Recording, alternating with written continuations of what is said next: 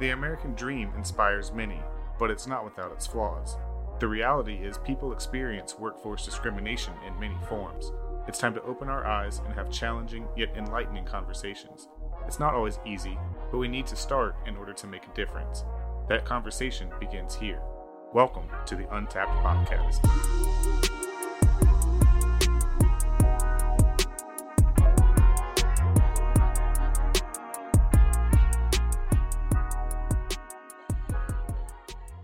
Welcome back, everyone, to another exciting episode of the Untapped Podcast. I'm your co-host, Emmett, and as always, I'm joined by my co-host, Jeremy.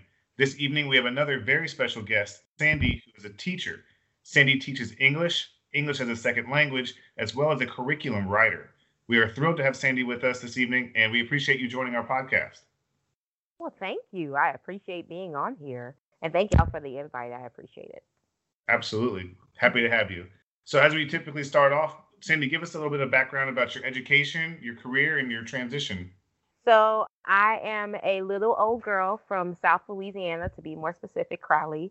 I graduated at the top of my class from Crowley High School and got a full scholarship to a college in Natchitoches, Louisiana, Northwestern State University. After that, I obtained my degree in secondary English education and communications, and I graduated and I actually started teaching in Natchitoches. About 2 years later, my husband received an opportunity to continue his educational career, so we transitioned from Natchitoches to Dallas, and then I started teaching in Dallas, in the South Dallas area. And then eventually I ended up in the North Dallas area near Irving, Texas. In the midst of that, I also got my master's in curriculum instruction and leadership. And I am now at the school that I'm currently at. So what does a curriculum instructor do? What does that mean? That basically means that I help create or cultivate what students learn. I take into consideration a lot of what their learning styles are. We also take into consideration a lot of the technology that they can use in order to basically create what our kids do. All right, to our listeners, as you can see, she is very well rounded, and she is a fellow alumnus of Demon Land. So I love that. I love the sound of that. So straight into the question, Sandy, what kinds of discrimination have you experienced within the workforce? That has actually varied. It can be from the fact that I'm a woman who knows her stuff, and because I'm so knowledgeable, people find me to be intimidating. It also can be because I'm an African American, and as an African American woman who chooses to put students first, a lot of times I am not liked because I will choose students over choosing being popular and choosing to follow what a lot of our other coworkers are concerned with. I tell people every day, I can be just as happy working at McDonald's rather than me betray the integrity of what I'm supposed to do as an educator. Another thing that a lot of times I have to experience is because of the fact of how I do things. Like I said before, because I put students first, a lot of times my decisions are going to be based on what they want and what can help them to be successful. And people are not going to enjoy that, regardless of what race they are or how long they've been there. I can honestly say that I know that I've scared people with how I've done things, and I don't regret anything I've done. I've been known to get in trouble at every school that I'm at. It's what I do. And if I don't get in trouble at a school, then I feel like I'm not doing my job. But while I get in trouble with the leadership, my kids love me for it because they know that I will, I guess you could say, ride or die for them. And as we've kind of gone through our podcast, we hear a lot of the intimidation factor in which you can be so deep rooted into your job that, yes, it can become intimidating, like you're ready to take someone's position, but that's really not what you're trying to do. You're just trying to make sure that you're excelling at your position. So how does that make you feel? A lot. At first, I will admit that I was scared. And I was scared because I didn't realize that people like that existed in the education field. I guess I would honestly say I was being naive. I thought everybody had the same passion as me. And I thought everybody had the same ideals. And then when I actually got into the education realm, that's whenever I found out that not everybody wants to be in this profession for the same reason. Some people are here to collect a check. Some people are here to try to prove something. Some people are here because they want or they desire some type of control or some type of power. And whenever I don't see things the same way as them, it used to scare me. Now I don't care. I've been in this game for too long. I have helped way too many kids to be successful, and I've seen the fruits of my labors. And now I'm realizing that it's okay. It's okay for me to be different. It's okay for me to do things the way I do it. And to quote my husband, to be honest, you're either going to respect it or check it. So you're either going to like it or not. I can't control how you act towards me. All I can do is control how my students learn. And being an educator, you obviously are working both with coworkers from diverse backgrounds as well as students with diverse backgrounds. What are the challenges of having both diverse coworkers and diverse students? Do you communicate differently between each of these segments? I actually do, especially at my school because the population or the ethnicity of most of our staff does not match our actual population and ethnicity of our students. And so a lot of times they have to come to me or they have to come to certain teachers of a certain diverse background in order to understand students at our school. And so one big thing about our school is that we are a majority minority school.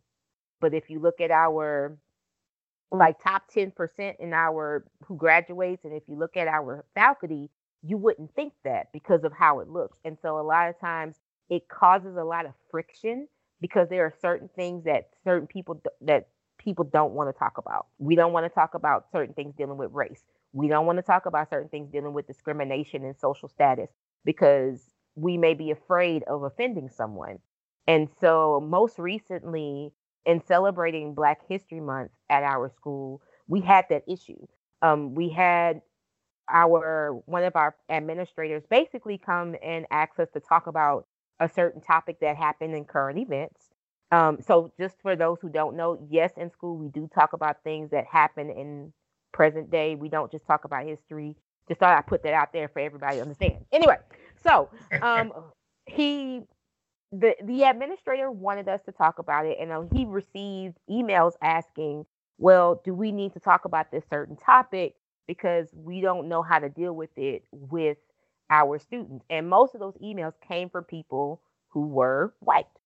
They didn't know how to deal with that certain topic. And so when they came to me and were like, well, how do I deal with this? I had to kind of make them understand that you have to be transparent and you have to be honest about what your experiences are compared to everybody else. And it's okay that you may have not had the same struggle or same situation as those you are teaching, but kids will understand if you come at them honestly and you tell them what you've experienced and you're open to hear what they have experienced so that you both can get an understanding.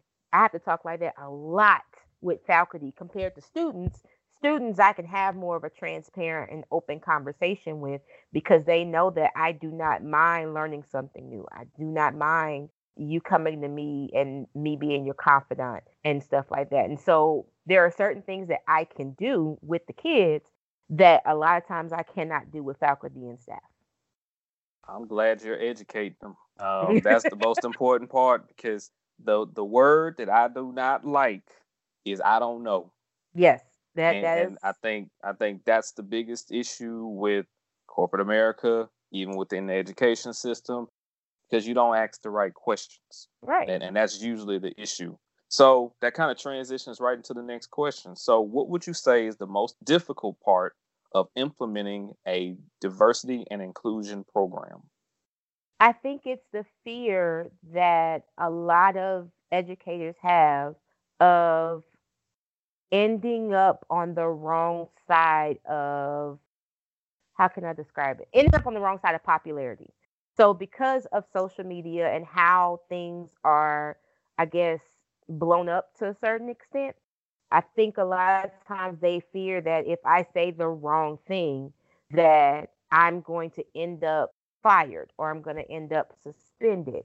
And the thing is that no matter what you do, there's always a possibility of you getting in trouble.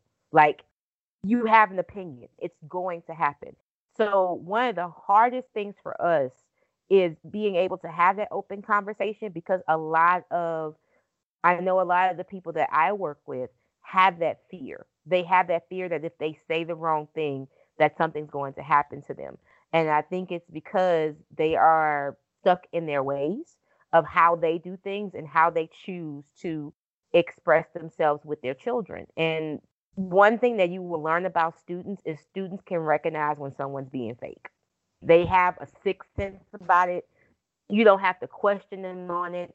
And if they see that in you, then they will definitely do their best to either bring it out of you, or they're not going to want to deal with you at all. It's going to be one of the two. And so that's the biggest thing that we have tried so hard. I know for me and a lot of my other coworkers, we've tried so hard to have those conversations, but it's just hard sometimes because they fear what may happen as a repercussion of it. Absolutely. So moving on, we have HBCUs talent pool that we don't feel is being tapped into. What are the changes that are needed within the education system or within corporate America to be able to bring about that talent that's so underutilized? I think the first thing is recognizing that there is no difference between a predominantly white institution and a HBCU.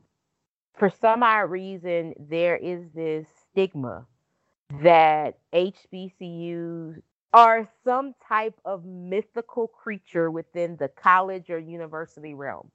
And so I think that people need to understand that you can have just as many opportunities or even more at an HBCU that you can also have at a predominantly white institution.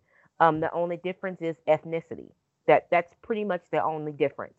And so I've had friends that have went to a PWI and they've also been to a HBCU, and they know the challenges and the experiences are different, but they were still able to get a valuable education from both. So I think it's making sure that we understand that difference and exposing all kids, not just minority, but all kids, to what an HBCU has to offer. I think another thing that our school is doing is that we're exposing our students to kids who have actually been in HBCUs and kids who are currently at HBCUs. And so we want to make sure that they know that there is it's not a mystical land. This is not Disney World. You don't have to feel weird, regardless of what race you are. You can go to an HBCU and get a quality education, or even better, just like you can go to a regular university. One part that you mentioned, I am a graduate of a PWI institution, and I'm also a graduate of HBCU. Mm-hmm. And the one thing that people do not talk about is how diverse the faculties are at mm-hmm. all these universities. And right. I'll tell you that diversity really starts there, because you're looking at a very diverse group of people that are teaching on the collegiate level. And the other false perception is that some want to think when you put an HBCU on your resume, they think, oh, that was just a bird school, it's just, a little flyby school, No. I think when people sleep on, they're sleeping on the Howards and the Hamptons and the A&Ts and the Gramblin's and the Southerns, because you don't understand. It is not easy to graduate from those universities. No, it's not. I know firsthand. I just finished at A&T in 2020. I had a 4.0, but I'll tell you, I worked hard for that 4.0. But that kind of goes next question. So in your particular field, do you feel the best and most qualified candidates are selected? I would say in education, it's getting there, but it's not there yet. I think what they fear is that with the HBCUs not being traditionally formed for educators, that there is some lack that they have. And that is the completely farthest thing from the truth. there are a lot of people who have graduated from HBCUs who come back to teach to schools and probably have way more viable experience than those who have gone to PWIs because they've had to be in certain types of neighborhoods. And the thing with education that let me say the traditional education route that most people take, if you choose to go through an educational program in a college or university, there is a part of your education where you have to do time inside of a school. Most of the HBCUs are located in low income, low socioeconomic status locations. So most of the time, those teachers spend their first years before actually becoming an official teacher in these schools, and they understand the discipline, they understand the students, they understand a lot of the things that you have to do in order to cultivate a student. And so I think if people would tap into that more often, you would see a big shift in education. Because as the United States becomes more diverse, we have to step away from that I would say archaic idea of how you teach education and get this type of advice from those. So just my opinion though. I agree with that. And you know, again, we all know that there are times in which, and we've had this conversation before about the buddy buddy system, in which, you know, I'm hiring my friend because they're going to be more comfortable to work with instead of someone that is going to be qualified for the job and is going to work very hard in the job. What's Mhm. your perception of that? I think sometimes you have to be very careful with that because you don't want that type of relationship to affect personally what happens. And I think when stuff like that happens inside the workplace, that's how you end up with friction and chaos at work that honestly could have been avoided.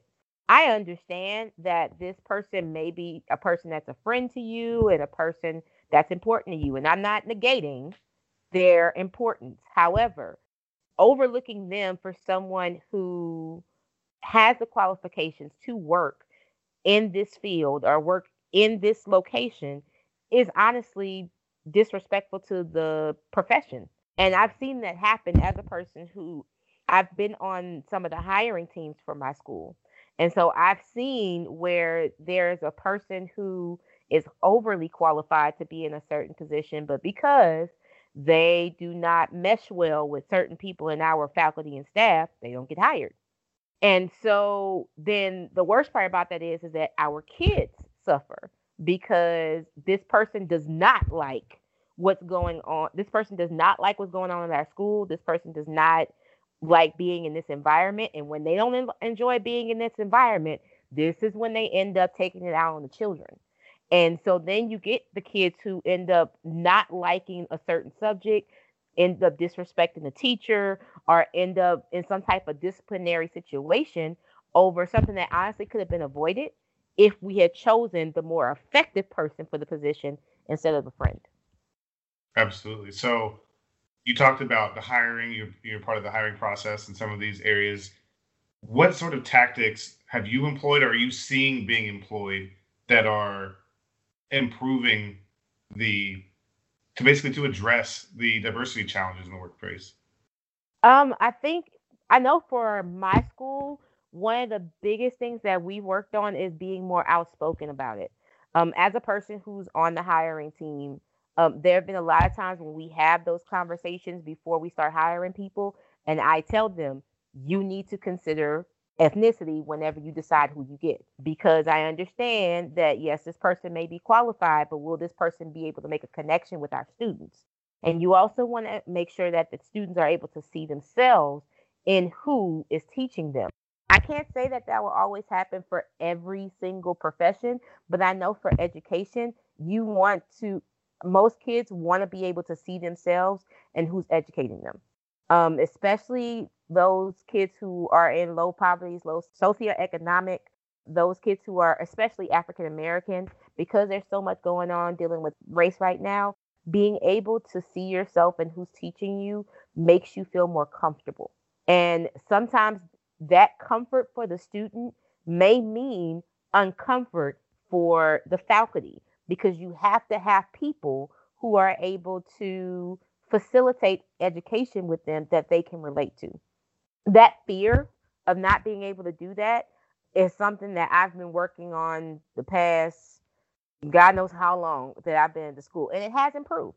It actually has led to us hiring more people of that are African American, Asian, Indian, trying to get more of those people into our schools some way so that it's easier for the kids to see themselves. I like that. Hmm. I like the sound of that. It just it's moving everything forward, which is the Right. most important part. But please Now, understand, it was difficult. Like, don't, I don't want to make it seem like it was an easy thing to do because it was very difficult because they they were scared that they would get people who would act just like me. I'm like, I know I'm black, but I'm not the only black person here.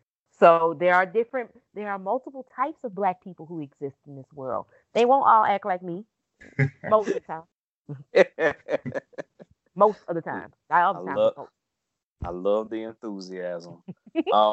Now this question is a hard question for me because it's very important. As you know, I love to see that there's been some changes with promotion of women as of late, but it's still a underrepresentation of women in senior level positions. So, Mhm. how would you address the underrepresentation of women in senior level positions? You know what's funny in education? You don't really have that as much because historically speaking, education is a female dominated profession. That's the fun part. What you lack, what you really don't see is honestly men in positions that are not dealing with athletics. A lot of times people do not see men as English teachers, science teachers, math teachers. Usually their history or their athletics. That is it. And so I think being able to, well, first off, getting more men to choose to be in the education profession and not feel like it's something that they shouldn't do because of the fear that they have with the stigma that comes with it. You know, that education is just for women. It's not. I know an actual coworker of mine that is a man that teaches math, and a lot of people are shocked to see him do that. And he's also African American too. So a lot of people are shocked to see that, and they're like, "Wait, what are you doing teaching math?" And he said, "That's what I wanted to teach. Like, what else would I be teaching or something else?" And so, because education is mostly dominated by women, I kind of wish that men would see it more as a place where they can cultivate learners because we do need strong men in the classroom helping, especially our African American young males, helping them to understand that you don't have to be just a basketball player or an athlete in order for you to be successful. You can use your intelligence just as much as you can use your athleticism. And Sandy, I got a follow up question to this because it's something that touches me as well. The way the woman wears her hair Hmm. is something that's discriminated against quite a bit. I think there was a weather caster there in the Dallas area, and she Hmm. had a nice African style in her head, and she got ridiculed for it, and then she had to come out and speak about it. Do you Hmm. feel that that is another factor in which women aren't hired? I want to find out, do you think that that stigma is a problem because I don't have my hair in a nice ponytail, or I don't have my hair laid back, laid and fried down to where it's down on your shoulders? Do you Hmm. think that that's a stigma that's causing an issue? I think in some school districts that is still a problem. It 100% is. And it's sad because most of those districts that I've known that to be an issue in are districts that have issues with race just out the gate. A lot of them are majority white, and a lot of them are majority middle class to higher level. And trying to get in those districts with the type of hair that I would have would not happen because I do not fit into the cookie cutter image that they have of an educator. Fortunately, I am very grateful to work in a district that embraces the fact that you can have your hair any type of way, just don't come to school looking like you're crazy and we'll be all right. I also am grateful to be in a district that doesn't have that type of issue. Because we have so much diversity, you can't afford to be able to have that type of problem, because you'll have a whole nother problem on your hands that you do not need. But I have seen districts who, if they were to see someone with my type of hair, with my type of style of teaching in general, I would not be hired, because I do not fit into what their perspective is of what an educator should be. And it's sad. It really is sad, because your kids are missing out on an opportunity to experience a teacher that is probably going to change their life. But because of the fear they have, they don't want to do it. Can you elaborate just really quickly? I'm curious Mhm. on what are the things that you propose or that you teach that are valuable that a lot of parents are adverse to. I am more of a connector to real life. So in my class, there are no topics that are pretty much held back. I can talk about everything from gay rights to discrimination to understanding the respect levels between generations to anything else that I feel like is important to children, to mental illness. And a lot of times there are concerns with that with parents, because they feel like they shouldn't be learning that at school. They should be learning it at home. And my thing is that I cannot control what you do at home, because that's what you do. But I am not going to let a student leave out of high school without dealing with these type of things and knowing what their opinion is before they move out into the real world that has its own difference of opinion. So my style combines that real world with textual evidence, because everything that I usually come up with is based off of some type of book or some type of poem or some type of music, because I am a music geek, I will admit that, that I use as a reference to what I deal with that comes with the real world. And a lot of times you will have a lot of parents that have a concern with that. That's why I always get in trouble, because I never, there's always a topic. There's always a topic that I will deal with, and the parents will be like, I'm concerned about my kid learning about that type of way. And my answer will always be the same. I will not apologize for what I teach. I may apologize for how I say it, but I'm not going to apologize for educating your kid and being able to make sure that whenever they have a diploma in their hand, they cannot say they have not been exposed to something. Yeah, absolutely. And I'm getting also the impression too that, as we talked about, conversation can cure so much. And It even is. just learning this, and I'm just going to ask, when you are teaching, do you also go with the opposite side? Is there an open dialogue between the both perspectives so that it's a well-rounded Right. conversation? So just because the topic may Absolutely. be hot doesn't mean that the discussion is, one-sided or Right. And I'm the queen of playing the devil's advocate. I will always be the person that tries to make you see something from a different point of view. Prime example of that is we were talking about Breonna Gardner and in the case. And I honestly brought up everything that a lot of what Candace Owens, who honestly was like, the district attorney did his job, everything was okay. He shouldn't be punished for whatever happened. A lot of people were like, well, I don't understand why you brought that back up, and she don't know what she's talking about. I said, whether you like what she said or not, she's an opinion. So you have to understand that while you have your viewpoint and how you see things, you have to understand that not every black person believes the same thing that every black person believes. And a lot of times that is what causes my class to get really loud, because they're going to be trying their best to prove me wrong. And I'm going to honestly be like, you can say what you want, but this is what's said. You can get mad at me all you want, but this is what's said. It's what it is. And so a lot of times I think you have to be the person to be the devil's advocate in order for them to understand that there's not just one way of looking at the world. And that's what I want them to see, that there are multiple ways that you can look at the world. Now, what you choose to agree with is your choice, but there are multiple ways to look at things. Let me say this. I want to say thank you for taking the time to educate the kids, because you talked about something about the parents. They want to be the ones to teach them at home. Well, sometimes that teaching is not even happening at home. Yep. Sometimes the kid is just ignored. Yep. They don't want to talk about the issues because they don't want to get into a debate with the child. And sometimes this is a sad thing to say. The parent is intimidated by what the child is saying. Right. And the child could be spot on with everything that they're saying, and you want to shut down the conversation because, oh, I'm the adult, I'm the parent, and I'm always right.